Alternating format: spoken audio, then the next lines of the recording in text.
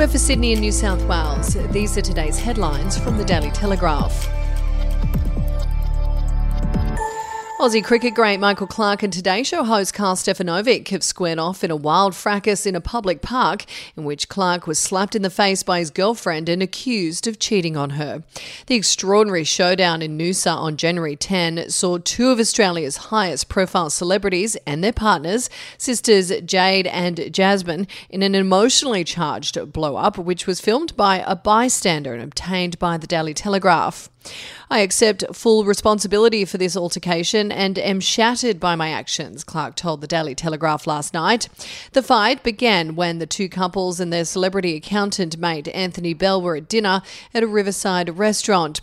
It's understood Clarke's celebrity fashion designer ex-girlfriend Pip Edwards and Jade had been in contact, sparking the confrontation between Clarke and Jade. Vision shows a shirtless Clarke limping in a park with a group who were trying to calm the situation, while a furious Jade screams at him, then slaps him across the face. The screaming match took place in front of multiple people in a park about 9:30 p.m. and was so confronting that an onlooker was heard yelling, "There's children over there," as they encouraged the group to take the fight elsewhere. The bystander who filmed the fight said he was first alerted to the drama when he spotted Clarke and Stefanovic in a heated exchange. And if you'd like to read more on that story today, you can take out a subscription at dailytelegraph.com.au or download the app at the App Store. Qantas pilots dramatically issued a mayday call when one of their plane's engines blew during a flight carrying 145 passengers to Sydney from Auckland yesterday.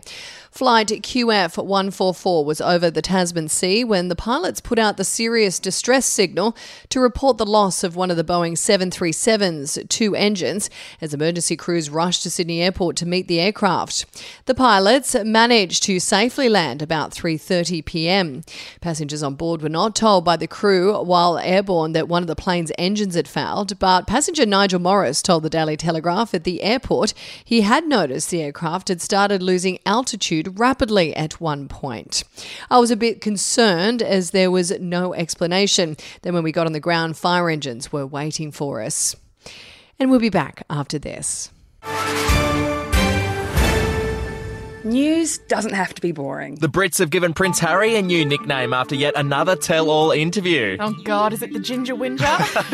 Let the team at news.com.au get you up to speed each day with their podcast, From the Newsroom. A couple were busted joining the Mile High Club. Well, I guess they can't fly Virgin anymore. Politics, sport, red carpets, royals. Get all the goss in just a few minutes. Follow From the Newsroom wherever you get your podcast from. The grieving father of murdered mum, Dana Isaac, arrived at a Western Sydney courthouse to see his daughter's alleged killer, but was denied the opportunity to come face-to-face with him. Paul Sultana, 32, was charged with the murder of Miss Isaac on Tuesday following an intensive 11-hour manhunt. Miss Isaac, 28, was found dead in her unit at Penrith by Mr Sultana's mother on Monday before her car was later found burned out in bushland 13 kilometres away in Castlereagh. Miss Isaac's father, Gary English, sat at the back of the courtroom 5 at Penrith Local Court on Wednesday. The matter was mentioned briefly, with Magistrate Gregory Moore ordering that the prosecution serve the brief of evidence by March 17, when Mr Sultana will appear in court again. And do the tennis gods have no shame? Well, if they had any sense of decency, they would allow Rafa Nadal the Australian Open farewell he deserves. Whether that's next year or even further in the future, no one knows for sure because nothing is guaranteed anymore. Already 35 and constantly battling injuries, Nadal's time is running out faster than he wants. On Wednesday, he was beaten in the second round by American journeyman Mackenzie McDonald, 6-4, 6-4, 7-5. And that's the latest headlines from the Daily Telegraph. For updates and breaking news throughout the day, take out a subscription at dailytelegraph.com.au. We'll have another update for you tomorrow.